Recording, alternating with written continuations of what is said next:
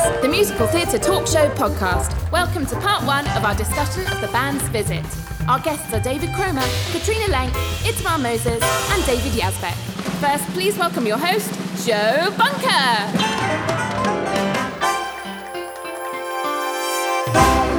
Hello and welcome to Piece by Piece, the musical theatre talk show where we unpack iconic musicals with quizzes, songs and conversations from the people most in the know.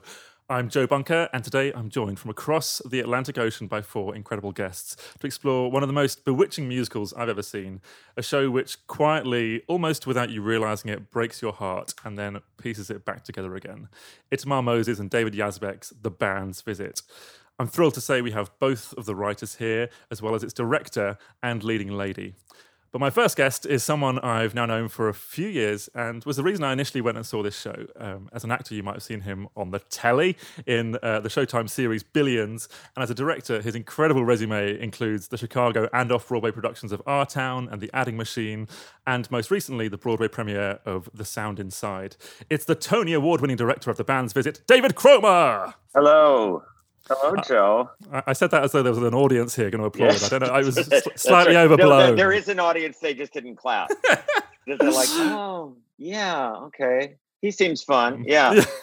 Yeah, it's the London audience for Our Town going. Oh, you're still sore about that, aren't you? People love that show, David. I know. That's where Joe and I met. How are you? I'm great.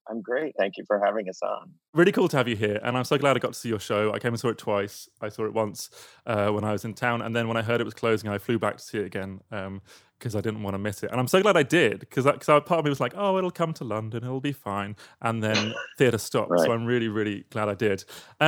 David, how would you describe your theatrical tastes? What are the sorts of things that interest you? The Band's Visit was kind of the crystallization of it. It's hard to follow it up. I like something that is seemingly small and without a lot of hokey events, but explores, the real moment-to-moment struggles of the day. And I know that doesn't sound fun, but The Band's Visit sort of was a gift from heaven on that front. The first line of the film and of the show is once, not long ago, a group of musicians came to Israel from Egypt. You probably didn't hear about it. It wasn't very important. And that's sort of, it's the deceptively seismic story that I like, that just takes place while people are wandering through their day. It was first crystallized for me when I was young and I first finally got Chekhov in college, or at least, to the extent that a college student can get Chekhov, first got it. So that's the stuff I'm interested in, and the stuff generally they come to me for. Yeah. No, you seem to sort of specialize in making the ordinary extraordinary, and you're pretty good at it. So, keep on keeping on. All right. But has the extraordinary success of this show changed much before the world sort of melted? Did life change once you won a Tony and all that jazz? Yeah, definitely. I had a narrative that I was very drawn to, that I was some kind of underdog in this life, which of course I'm not. Never have been as a white male. But it was difficult to adjust to the idea that you weren't going to have to kind of biography yourself in order to get into a conversation. So that was fun. Right. I've been involved with some things that were embraced really passionately, like The Band's Visit was, and I like it happening. It's a little cocoon. That's a clever observation. I enjoy success. Well, there was that New York Times article, wasn't there, that described you as is David Cromer the most talented theatre director that Americans have never heard of? I feel like they've heard of you now. Turns out the answer was no. Yeah. But they asked the question, and that's what we're really here to do. Right. It was still in the New York Times. So you're now David Cromer brackets The Band's Visit. There you go. Which is, that's all you need. There you go. But somebody else who is already an established talent and a pretty big deal, but is now undeniably an extraordinarily huge deal, is my next guest. Hot on the heels of her acclaimed performance in Paula Vogel's play Indecent, she played cafe owner Dina in The Band's Visit, both off-Broadway and then on The Great White Way, winning herself a Tony for Best Actress in a Musical. Then, earlier this year, she was back on Broadway playing Bobby in the Marianne Elliott production of Company. I'm delighted to welcome Katrina Lenk. Hello. When you started that, I was like, wait, who's here? That person sounds great. How are you doing, Katrina? I'm good. You had just you'd started previews, hadn't you, in Company on Broadway when the world turned upside down? Yeah. Oh, how many shows did you get to do? I think we'd had a week of previews, I want to say. So we were in the middle of our second week of previews. How was that experience? It was crazy. Like, you know, when you're at that time in putting on a show, you're doing tech rehearsals all day, and then you like have an hour and a half for dinner, and then you do a show. So you just are basically living at the theater for 12 hours a day, and more so for the crew and directors. So everyone's just like living at the theater. So you feel already really excluded from what's happening in the world and sort of in a bubble. And we were doing things like not allowing guests backstage and not signing autographs at the door, which was weird.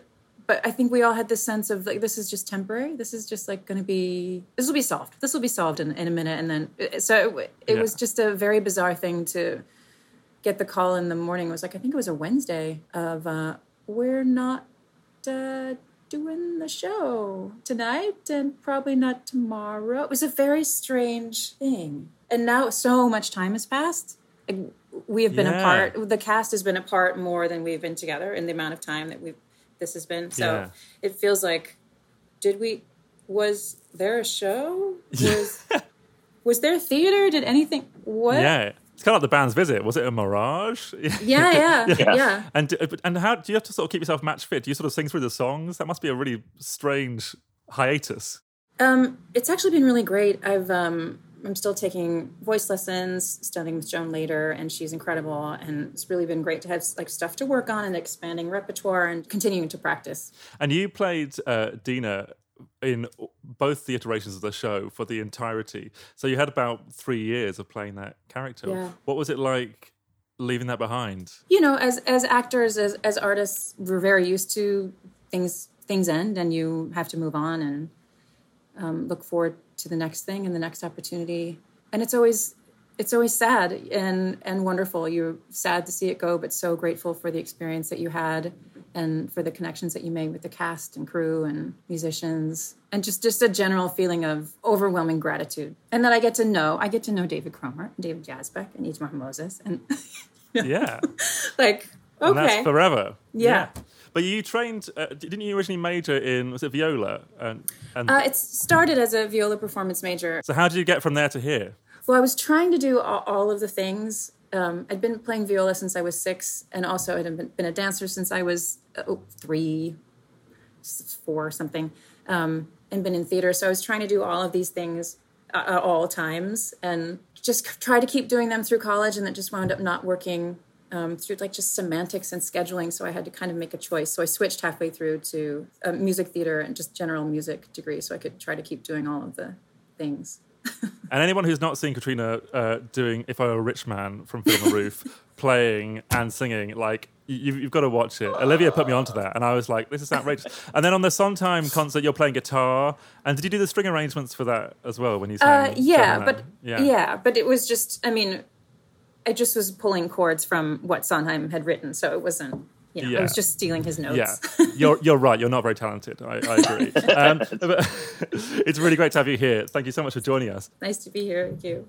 So we're going to talk a little bit about the band's visit. We're going to talk a lot about the band's visit, but first, I'm going to talk about the band's visit. If you've not yet had the pleasure of making its acquaintance, the band's visit is based on the 2007 Israeli film of the same name, written and directed by Eran Kolorin. It tells the story of an Egyptian police force orchestra who visit Israel to play a concert at the Arab Cultural Center in the city of Petah Tikva, and due to a mix-up when buying bus tickets, inadvertently wind up in the middle of the desert in a village called Bet Hatikva with a B. The band's visit opened off Broadway at the Atlantic in December 2016 and went on to win a trunk full of awards at the Drama Desk, Critics Circle, and Lucille Lortel Awards. After opening on Broadway in November 2017, it swept up at the Tony Awards, winning 10, including the Big Six: Best Musical, Score, Book, Director, Leading Actress, Leading actor. Oh, and did I mention the original cast album picked up a Grammy for Best Musical Theatre Album? There it is. Yazbek's waving it on screen. In case we didn't believe it. Oh, you guys. I mean, it's an astonishing achievement for any show, but especially so for such a small, sort of nuanced, sophisticated, understated gem of a musical, telling a gentle story about unlikely friendships formed in an unfamiliar place, and using a musical language unlike anything heard on Broadway before.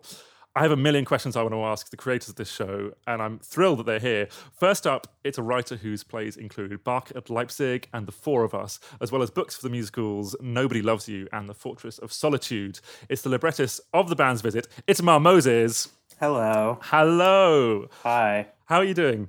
I'm well under the circumstances. Can't complain. How are you? I'm really well. It's great to see you. I want to know where you start when you're adapting a film that is already pretty perfectly formed and you're translating it to another medium. Yeah. So first of all, you feel gratitude that the film is so perfectly formed. I mean, book writing above all is like a structural challenge. And when the structure of the movie is really, really sound, it's subtle, but it's on this like very firm foundation. So, and you mentioned Fortress of Solitude, which was the musical I did right before Band's Visit, which was an attempt to adapt Jonathan Letham's 500-page novel. And that's a much, much bigger leap, because at least screenwriting and musical theater writing are both dramatic forms, built out of scenes. So my attitude really was, if it's not broken, don't fix it. I didn't want to make changes just for the sake of putting my own stamp on it or making changes. I wanted to make changes for the purpose of taking what worked about the movie and making it work theatrically. And were you in conversation with Eran Coloran as you were working on the piece and developing Yeah, I mean, a little bit and kind of distantly. I mean, he was very supportive of the project, and he had spent 10 years, I think, working on the movie, doing draft after draft after draft of the screenplay before he settled on the one that he ended up shooting. So Oren Wolf, our producer, actually shared with me like 5 or 6 drafts of the screenplay of the movie, so I could see all these avenues that Eran had tried and then not. And then, he, I think, read 1 or 2 drafts of mine and said a couple, small things. It was the perfect attitude towards something like this because he was happy with the success of the film and sort of didn't feel the need to control what we were doing. He sort of allowed it to be his own thing and, gave his 2 cents when asked, but yeah. What are the sort of particular challenges for you as a librettist when you're dealing with something, well, turning something to a musical where a lot of the dramatic real estate is taken up by song, and also for this particular piece where space and silence and subtext occupy quite a lot of the space as well. It must be quite an interesting job trying to sort of marry those things. Yes, in the sense that, any adaptation, especially if something that sort of already works the way it is, you have to ask the question, like, why do the adaptation at all? Sure. And in this case, when Yazbek and I first talked about it, we were sort of like, well, what he accomplishes in the movie with silences and with images, with close-ups of faces or with, pans across the bleak desert landscape, we can't do that on stage. We can do, Yazbek often describes a song, especially a solo, as like a musical close-up. The movie hints at all of these depths inside of the people, these yearnings that they can't express. And we thought, well, lyrics can be poetic, music can communicate something beyond language, and so we can dig into those spaces inside the people. We knew it wouldn't be about big production numbers so much as about delving through the tools of musical theater. Sure. So is it kind of liberating in that sense that there is so little event to deal with? Does that create more space for you to delve? It was a little bit scary in the sense that we, periodically would ask ourselves, does this sustain? Does it need more? Do we need to pump in more overt plot? To which one of us was always able to reassure the other, whoever was freaking out. No. We took turns, but then it was liberating because we knew we were doing something unusual. There's something exciting. It feels a little transgressive to do something that the form you're working in is not known for or is not supposed to do, and so that was motivating. Yeah. And also, it's so quiet. One of the things that struck me when I saw it was that, like, at the beginning, you're like, what? Sorry? And you sort of have to lean in, and you think, oh, is this going to annoy me? But like you attune so quickly because everyone just like sits up a little straighter and listens. Because like usually on Broadway shows, you're used to being pinned to the back of your chair and assaulted by sound, and it creates a different sort of listening and sort of watching experience, which is incredibly rewarding. It's actually amazing how quickly you kind of tune into this new sort of world. It's much more subtle. Yeah. You had a pretty cool writing partner for this show, a man whose diverse career includes comedy writing for David Letterman, writing songs and background music for TV, 5 pop albums as a singer, songwriter, pianist, and the book and lyrics for 5 Broadway musicals, The Full Monty, Dirty Rotten Scoundrels, Women on the Verge of a Nervous Breakdown, and most recently, Tootsie. It could only be David Yazbek. With a series of comedy props that nobody listening at home will be able to appreciate, but we're all having a joyful time. How are you, David? This is delightful. It's just great to see David and Itamar and Katrina. I have to ask you something before we will talk about your show, but I heard a story and I need to know if it's true. Is it true that you once gutted a fish live on stage during a gig?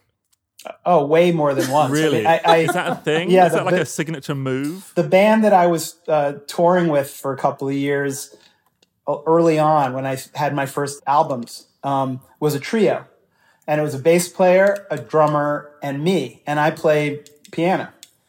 And every song I'd play a solo. And I started getting really sick of soloing. So I started doing stuff in the same way that Katrina can like whip out a violin or something when she's not singing. I started showing off other talents that I had. One of the things I did was I would take a bluefish or some other, whatever the seasonal fish was, and I wouldn't gut it, I would fillet it, which is much more of a talent. And then it's more subtle. But we would do other things too, like I would hire a local masseuse to set up a table, and I'd get a massage while singing through the whole... I mean, amazing. Needless to say, I stopped touring, early. You can only sustain it so long. So let's talk about your music. What are the sort of musical influences that contribute to your musical brain? It's very wide. I figured. Starting with every theme song and incidental music from every television show of my childhood. I was impressing a friend of mine who came over with the fact that I can sing you not just the theme song, but the music coming in and out of commercials to Gilligan's Island, Green Acres, like a million different shows. At the same time, I was growing up in New York City and hearing all kinds of, even within the building I lived in, I was hearing a million kinds of music. There was a flamenco dancer in our building. There was a couple of professional opera singers, some teachers. And out in Central Park, there was Afro-Cuban stuff going on. So very eclectic. The Arabic music started filtering in when I first went to Lebanon with my father when I was like 7 years old. And that's when it sort of got in there and really sort of captured my attention. On another trip to Lebanon a little later, my dad took me to see Miles Davis outdoors. Wow. And that was a mind blower. My favorite band is XTC. I got to work with them. So that's my short answer. Yeah. Amazing. You don't want to hear the long one. Yeah. And so how did you go about finding a musical language for this show? Was it all kind of just in there? You were just kind of needed to filter out the sounds that were going to work for this show? Yeah, I mean, 80% of what I do by, it's a negative thing. It's like, it's what doesn't work as opposed to what does work. I mean, I sort of hit the right tone early, but then there were a couple of mistakes. There's 1 or 2 songs that clearly weren't right musically. You make your little mistakes, you bump into some walls, and the path becomes more and more clear. You have to trust your own instincts and your own taste around that stuff. I know the lexicon, I know the scales, I know what that music tastes like, what it smells like. But, when you're doing a song that isn't specifically Arabic classical music, what works and what doesn't. So luckily there's a character who is a fan of Chet Baker, who's a jazz guy. So I could use my jazz stuff, like instincts. You mentioned about the different sort of tonality of a lot of this music. It's kind of scales and harmonies that we're maybe not so accustomed to in Western music, especially on Broadway. But also instrumentation is quite different to a conventional lineup. And we're going to play a little bit of the overture now, and just as a little sort of taster for our listeners.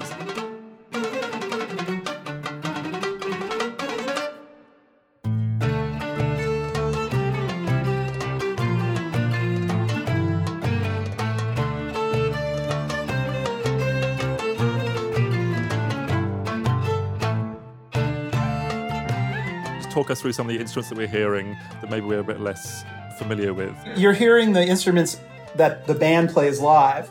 You're hearing some Western instruments that lend themselves to that kind of music and have been part of it for a very long time, like violin, a fretless instrument.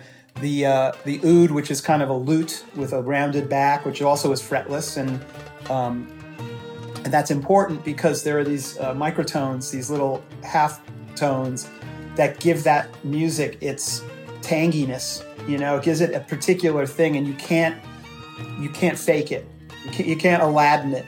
Yeah. There's also the dumbek, or darbuka, which is like an hour-shaped drum, and a clarinet, which is part of the band, and cello, which was cool because it can handle parts of the bass as well as a lot of other stuff. Yeah, and so we have the onstage band, but there's also a pit band as well. And so what was in the pit band? The pit band that never left the pit was a kit drum, and he was also a very good darbuka player and an excellent, played the Arabic stuff too, the big hoop drum and the darbuka and the rik, which is like the tambourine. And then there was a bass player. And then there was our musical director playing one keyboard and our associate director who was playing the second keyboard. So by using those keyboards, we could sort of fatten the sound sometimes, make things sound occasionally orchestral. We never went overboard because we wanted it always to sound like our onstage band. Part of the track of the show is these guys who were playing roles would have to race to the basement of the theater, run into the pit to play things.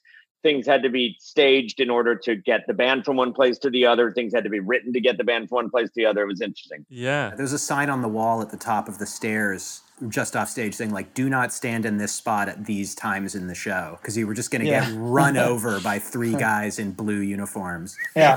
Carrying cello. And how did you find them? Was it people that regularly play for Broadway shows, or were they just from a whole different world? Really, no, with maybe one exception or two exceptions. It was quite a process, but it says something about how many great musicians there are out there that you've never heard of. Yeah. That this band came together, and the quality of it. There's just this great spectrum of, there's people in the pit, there are these musicians who play in the pit but also walk on stage. Then there's this other brilliant musician who actually played a role in the show, like a major role. And who I always like to mention, George Abood, really, really good actor, good comic actor.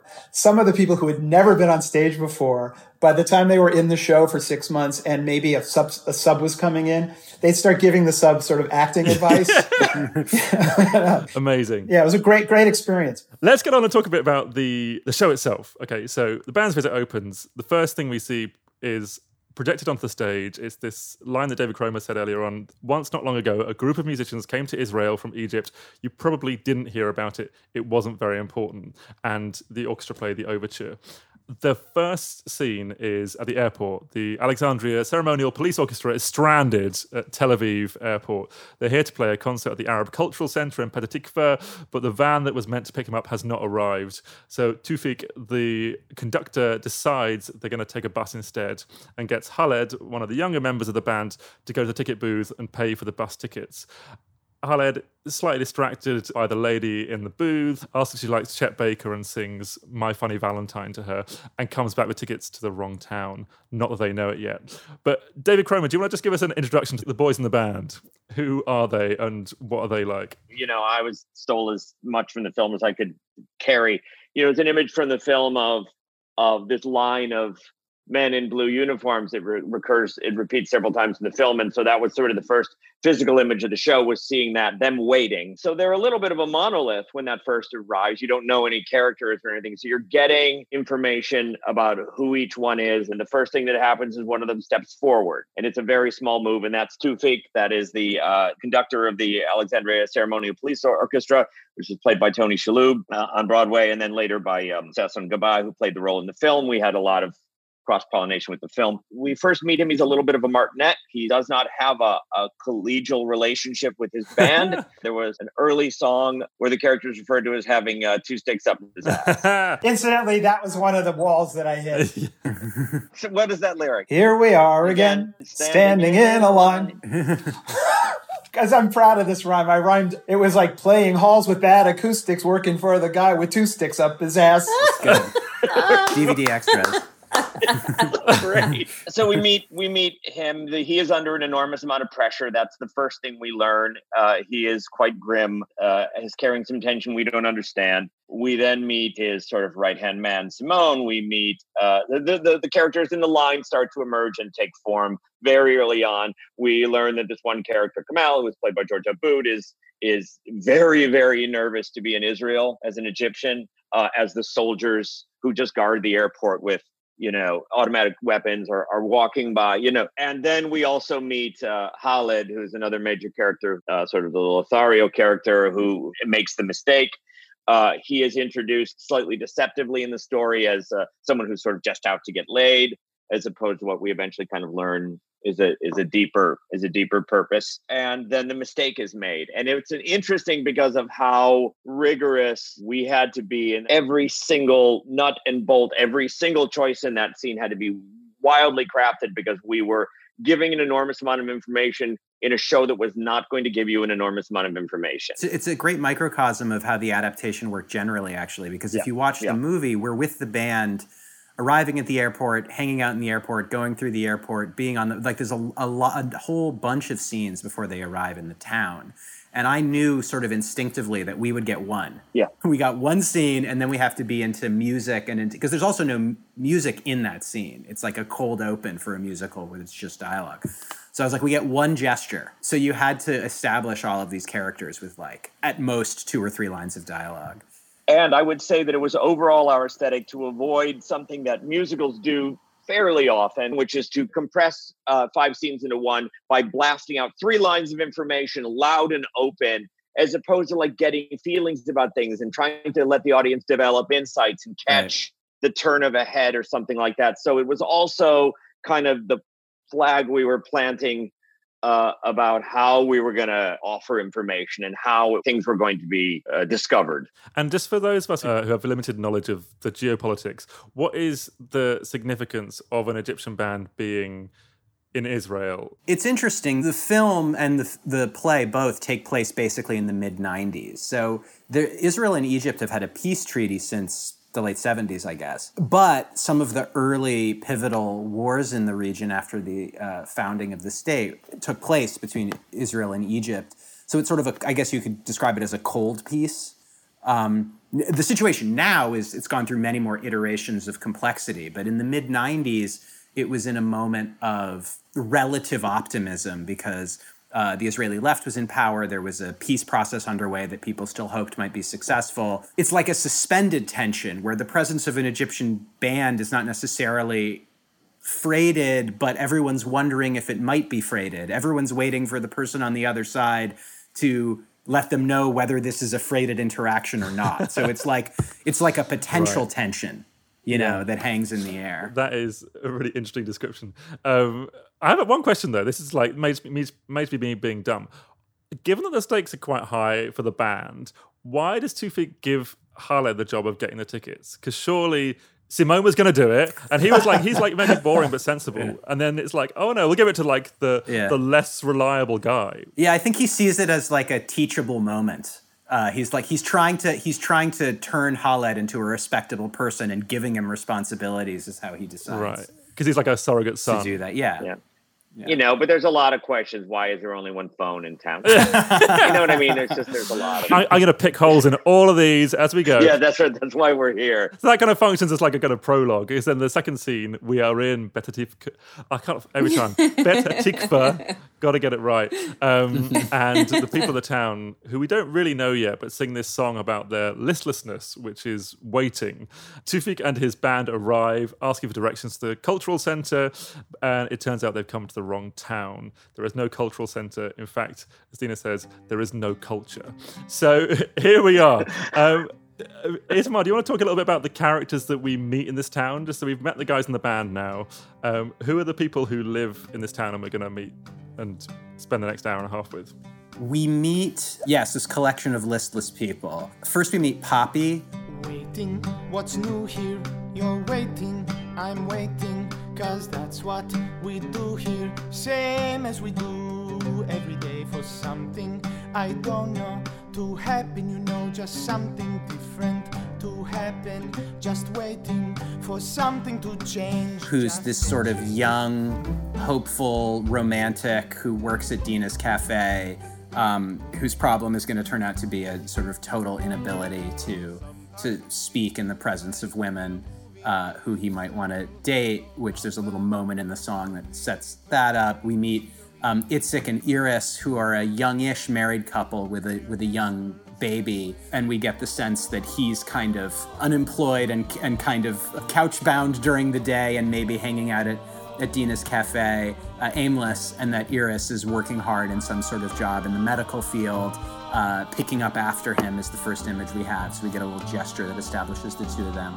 And we meet Dina, who sort of gazes off across the desert as we meet her, looking for something else, which is a great way of setting up that character. And then we also see like all of the other townspeople in this town who are going to, of various size roles, who we'll meet as we go along. And so, Katrina, who is Dina then? And what does her day-to-day life consist of? How has she ended up there? Well, she, like we said, she runs the one cafe in town, and food generally brings people around. So it's kind of like the central hub, I would say. And she's quite mysterious, and her reasons for being in the town are not explicit, and I think that's part of the fascination with all of the characters in the show. You're not in the story, you're never really sure, except for the Egyptian band that arrives in Petah Tikva. You don't really know how anyone else got there and why they're there. And maybe also we kind of lose track of when we're in a place, we don't really remember how we got to this point and why are we still here. But that's not really something you're actively thinking about. You're just sort of in a place. And she's so herself, so fully in herself, and so, I think, accepting of her own faults and mistakes, and thereby accepting of other people. Yeah. And not seemingly so, but very generous of heart and spirit, even though she seems a little intimidating or standoffish. It's quite the opposite. Right, yeah, she's direct. She's very, and there's that line that I love in Waiting, where she thinks about, you know what I think, there's two kinds of waiting. I paraphrase, but it's the kind where you're expecting something to happen, and the kind where you're resigned to the fact that nothing is coming around the corner. Yeah. But you're still waiting. But you're still waiting. Yeah. And you get a sense that like she's somehow gone from one to the other. Like at one point, maybe she had aspirations, and they've kind of just quietly sort of diminuendoed. Yeah. We talked about this a lot, like how to communicate something, the essence of waiting and what that feels like. And it being an active state rather than a resigned state. It's like like you're always a little bit antsy, but in a not a specific way, but a general feeling of that waiting is active. Yeah. I mean, that was, again, an ambitious and subtle state we were seeking that came from both the feel of the film, from the lyrics about what waiting meant. And in life, people want something, you know what I mean? Or in the theater, we talk about I want songs, but in life, you have a desire for, an urge, and even if it's just to perpetuate the species, we have a lot of appetites. But this town was going to be a kind of a heightened poetic version of the life force just before it stops. You know what I mean? That you're maybe not wanting so much anymore. Maybe you're waiting now. It's the state right before giving up, possibly, but it is not quite that. Yeah. So as listless or as still as the town can seem, and as spare and silent and stuck as it can seem, the song's called Waiting. And they say it over and over and over again. And Dina says this thing about the sort of declension from, hey, to, okay, we're not dead yet. And you had to find this tension and stillness that kept the little thread of the thing moving forward, even when it sort of appeared non-traditionally to be standing still. And from what I remember, you used the revolve really beautifully in that, because even when people are standing still, the revolve was moving really slowly. Based on the lyric. Yeah, I love that lyric. It's really meta, isn't it? Yeah. Sometimes it feels like we're moving in a circle around and around with the same scenery going by, which is sung by everyone as they revolve really slowly. And it got a laugh because it's so dry. I wanted to see Andy Polk slowly realizing that he was going in a circle.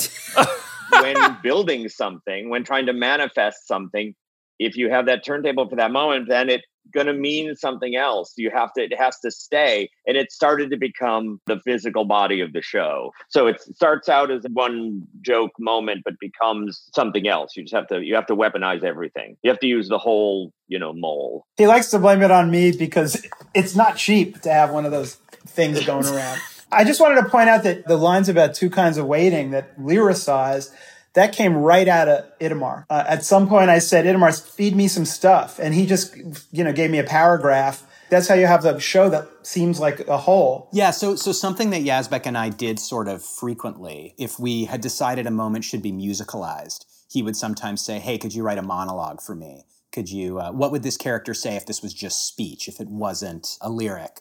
And there's something great about that for the writer because it frees you from having to be good. You're sort of like, well, this isn't really going to end up a line of dialogue in the show. So you could just like vomit like a rambling speech, what the character might be thinking. So that was one of them, was he was like, okay, here, I'm going to write this verse for Dina. What might she be thinking about waiting? And I think that idea about two kinds of waiting, that was in there. And the second kind of waiting is that tension we were sort of looking for in the show. It's the crystallization of it that we tried to find in the playing of it, which is that it is right before you give up. Deep into the process, we discovered that Beit HaTikva means house of hope. Oh, wow. The second kind of waiting is the last gasp of hope. The next number in the show is Welcome to Nowhere, which is sung by Dina, Puppy and Itzik. Just in case Tufik and the band are under any illusions about what sort of place Bet HaTikva is, during the song, the locals set them straight. We're going to hear it as it's featured on the Grammy Award-winning cast album of The Band's Visit. This is Katrina Lenk, John Cariani and Itai Benson singing Welcome to Nowhere.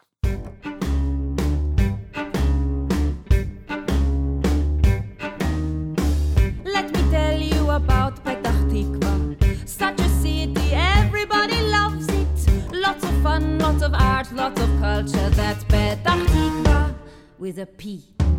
Where you are, this is not Petah Tikva. Such a city, nobody knows it. Not a fun, not a art, not a culture. This is Petah Tikva with a B. Like in boring, like in barren, like in bullshit, like in bland. Like in basically bleak and beige and blah, blah, blah. Stick a pin in a map of the desert. Build a road to the middle of the desert. Pour cement on the spot in the desert. That's Petah Tikva. Welcome to nowhere. Behold, where there was once only desert, the town of Petah Tikva. See, apartments. Gaze upon my cafe. While you're here, be sure to go back and forth between my cafe and the apartments. So much to explore.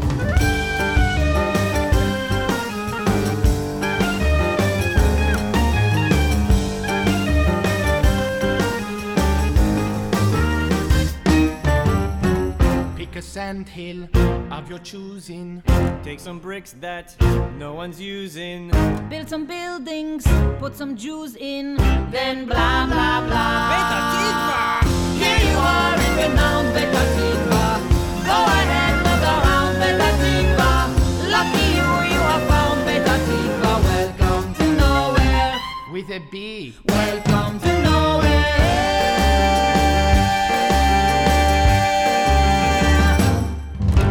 Let's talk about Welcome to Nowhere. David Yazbek, how do you write a song about a place that is nowhere? How do you musicalize nothingness or inertia?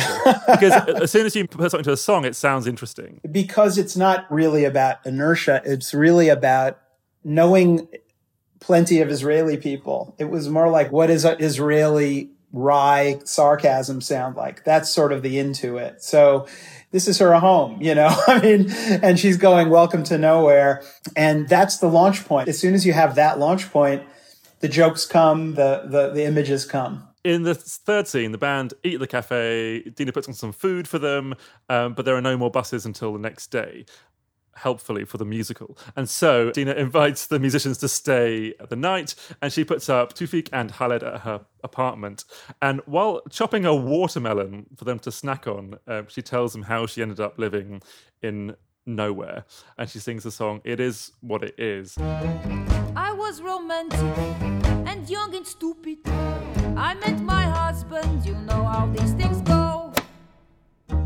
You've got your story, you're in your movie. You are the hero, you think you know what happens. You think it all will happen, you think it all will go a certain way. You think you know the story, you think a happy ending, but you don't know the story. First up, let's talk about the watermelon, just because I'm curious to know whether you ever risked losing a digit. Katrina, was that violin playing a risk at any point? Being a string player, musician, you learn very early on to protect your fingers. So it's a very instinctual I mean, in general, we all protect our fingers, but especially don't play basketball. So that was already in there. But we did a lot of, Cromer was so patient with me. I asked for watermelon time so I could practice with the knife and the cutting board and the props, and everything had to be there was a lot of finagling, and sometimes the watermelon was very small, and sometimes it was really ripe, and sometimes it was it was a wild card, so you never really knew what was going to happen. Sometimes it fell on the floor, sometimes it went in the audience. Lucille Ball used to say, never work with a watermelon.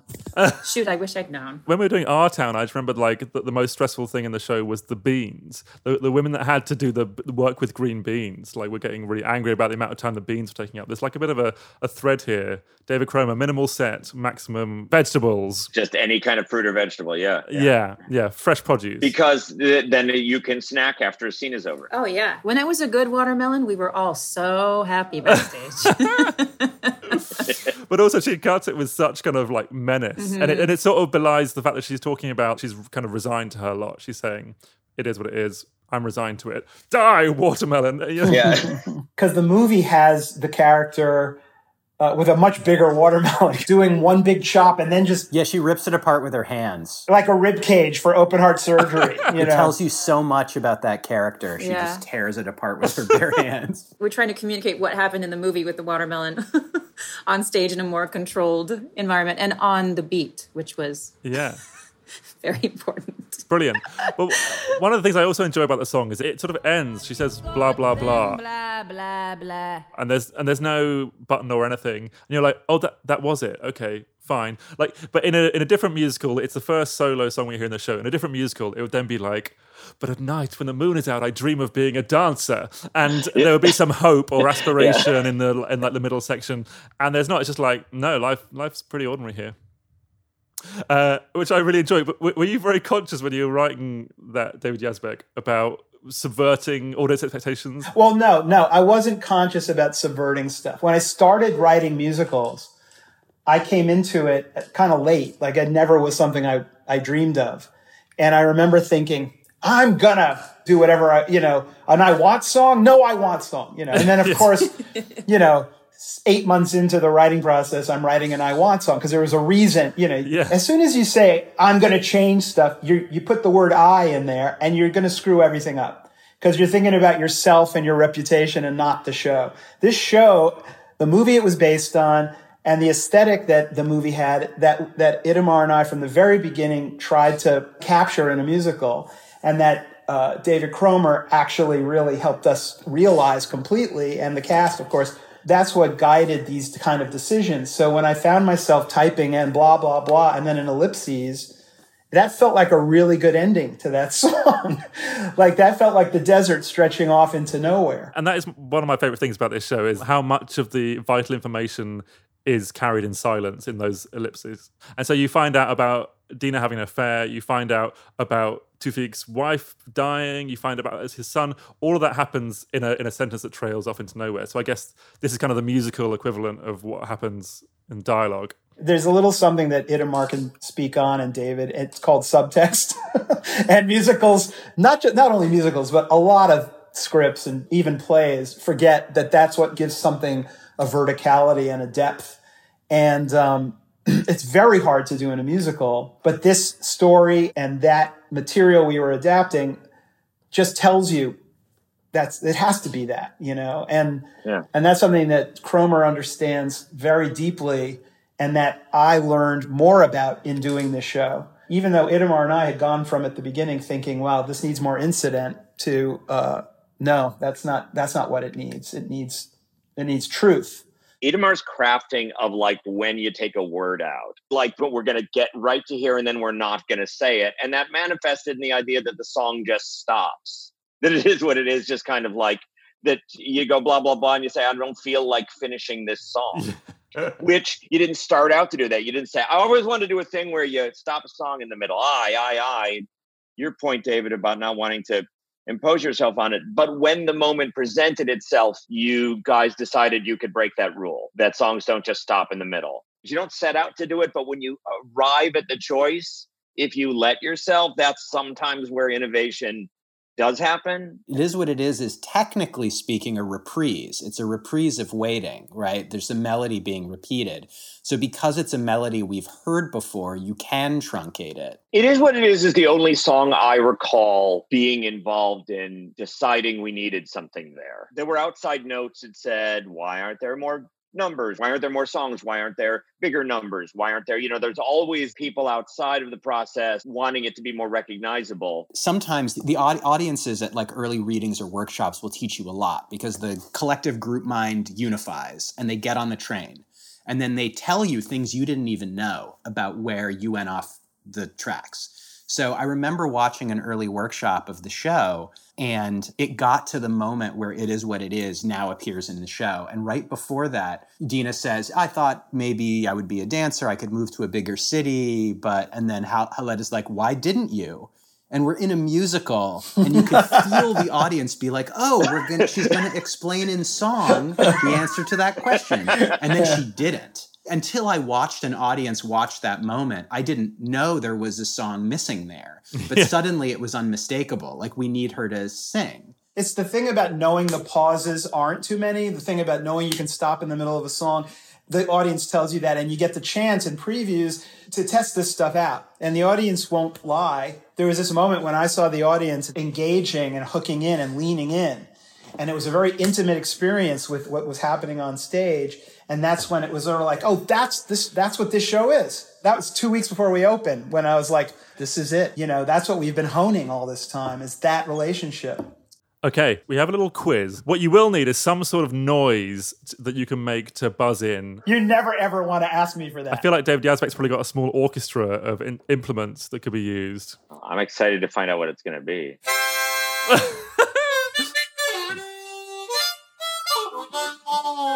Amazing. Itamar, have you got something?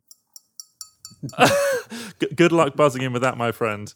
Cromer, do you have something? Yeah, I'm going to make the noise that Tony makes when it spins, which is ling, ling, ling, ling, ling, ling, ling, ling. Amazing. And Katrina's got a tambourine. Yes. Okay, here it comes. This is the Piece by Piece Band's Visit quiz, or as I like to call it, the Band's Quiz It. Thank you. I'm nervous. Okay, question 1. Which US city is twinned with the Israeli city of Petah Tikva? Oh, I used to know this. Yeah, this is somewhere in my brain, but I don't. Yeah, me too. I can't get it. I can't get it out. Ding, ding, ding, ding, ding, ding, ding. Go, Cromer. Is it Austin, Texas? No, and you're going to kick yourself when you find out. It is, in fact, Chicago. Where David Cromer lived for decades. Did you not know that? I'm shocked and appalled. No, it doesn't come up that often. No. What sort of research did you do? I'm appalled. None. Number 2, the movie version of The Band's Visit was the Israeli submission for the foreign language film category at the Oscars, but was rejected by the Academy. David Yazbek, why was that? Because there wasn't enough quote unquote one foreign language in it.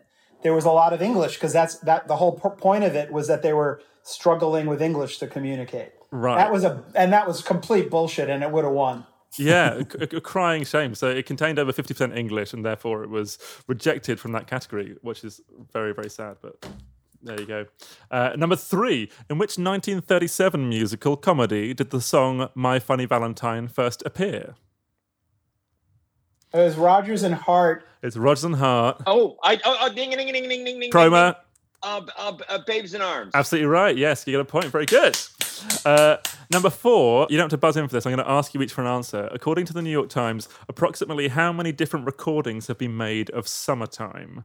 I'm going to take the nearest estimate. And just so people know, Summertime is a musical meeting point for some of the Israelis and some of the Egyptians in the song. How many times have been recorded? Go, Yazbek. I'm going to say 6,000. Okay, Chroma. I was going to say 5,000. Katrina. I'm just going to go low. I'm going to say 500. It's bold. Itamar. I'll say 999. Just undercut Yazbek's answer. The actual answer is over 25,000. Wow. Isn't that mad? Wow. Yeah. But I guess that's why it has such currency that everybody knows Summertime. There you go. So point for Mr. Yazbek. Number 5, Omar Sharif, the man rather than the song, angered the Egyptian government and almost had his citizenship withdrawn by the regime because of his relationship with which actress? Go, Yazbek. Now, not many people know this. Reese Witherspoon. Wow. Yeah. It's really not. Barbara Is it Barbara Streisand? Streisand? You're right. I'm going to give you both a point. They had an affair, I think, after... Was it Hello, Dolly? They were in together? Funny Girl. Funny Girl, of course, yeah. But she had strongly supported Israel in the Six-Day War. Yeah. So, yeah, they were not happy. Number 6 is another guesstimate one. How many records did Kulthum sell in her lifetime? What's your answer, David Yazbek? It's in millions. So, I'm going to say 50 million, 50. Strong. Katrina? I'm going to go 100 million this time. Okay, Itamar. 75 million. Oh, David Chroma. 90 million. And the winner is Itamar Moses. Yes, on the board. They say it's over 80 million, but I think 80 million is the nearest. So 75 is not bad. But that's huge, isn't it? Wow. Number 7, in which US state would you find the unincorporated community of Nowhere? Where is Nowhere, USA? I'm going to guess Utah. It's good, but it's not the one. If you listen carefully to our last episode on Fun Home, this did actually crop up. Oh, it's in Pennsylvania? No, it was the odd one out. It was in Oklahoma. Okay. I was hoping it was going to be in Chicago. Yeah. All the answers are actually Chicago. It's going to be in your house. Well known to be on 95th Street. Number 8, 3 musicals have won exactly the same number of Tony Awards for their original production as The Band's Visit. Anyone know what they are? Ding, ding, ding. Is Billy Elliot one of them? You're absolutely right. Billy Elliot also won 10 in 2009. Any more? Oh, Hello, Dolly. Yes, very good. Isamar. I don't know why I remember that. You're an old musical theater queen. I was going to say, I thought you were straight. No, it's because I looked at where we ranked. Yeah. That there were 2 ahead and that we were in a 3-way tie for 3rd. And I guess that anything that's bound up with my self-worth, I remember. Yeah. And there is one more. Anyone want to guess? It's an older one. Music Man. Oh, no, that was more probably. Music Man? It's South Pacific, so it's even older, 1949. All right. And one more Tony one. Number 9, which 3 productions, all musicals, won the Big 6 awards? So the Best Musical Score, Book, Actor, Actress, and Director. The Producers must have been one of them, right? No. I'm guessing because not lead actress. Right. She was supporting, Hamilton? No, same reason. Same rationale, yeah. Yeah, because Cynthia Erivo won over Philippa Sue. Good knowledge. See, Idamar's coming out with loads of tidbits here. And that's not even, there's no self-interest in that either. The answer to that question was South Pacific, Sweeney Todd, and Hairspray.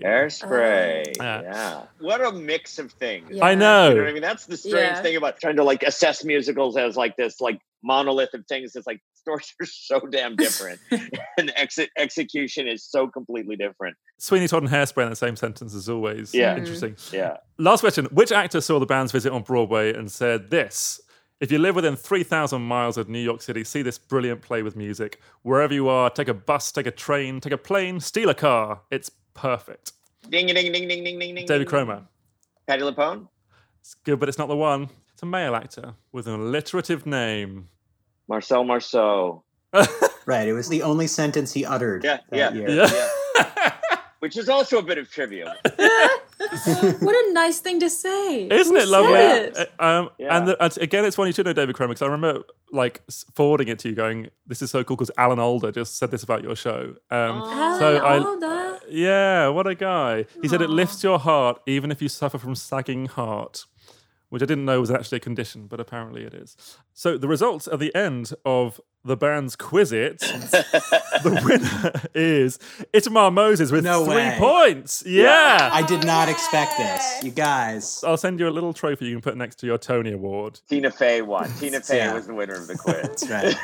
Is that a running joke for you guys? Because like Mean Girls won 0 Tonys. Can I tell the story, Itamar, or do you want to? Please. Well, it's just on Tony night, the Tonys have decided that the creative artists and the writers aren't interesting television, so they generally give those awards during the commercials. I don't think anyone secretly knows who's going to win, but Best Book for a Musical was given during the broadcast, like while it was on the air, because I think everyone assumed Tina Fey is rightfully famous for her award show speeches, hosting acceptance speeches, because she's brilliant and she's hilarious. So they gave Best Book to a Musical on the actual show, assuming it would probably be TV star Tina Fey who got up to accept. And instead it was Itamar who I have to say, much as there was sort of like a kind of a popular feeling that we might do well, had to walk around going, well, of course, I'm not going to, because Tina Fey is going to win. And then we got there and it seemed very clear that Tina Fey was going to win. And so there was a turning point in the evening when we realized,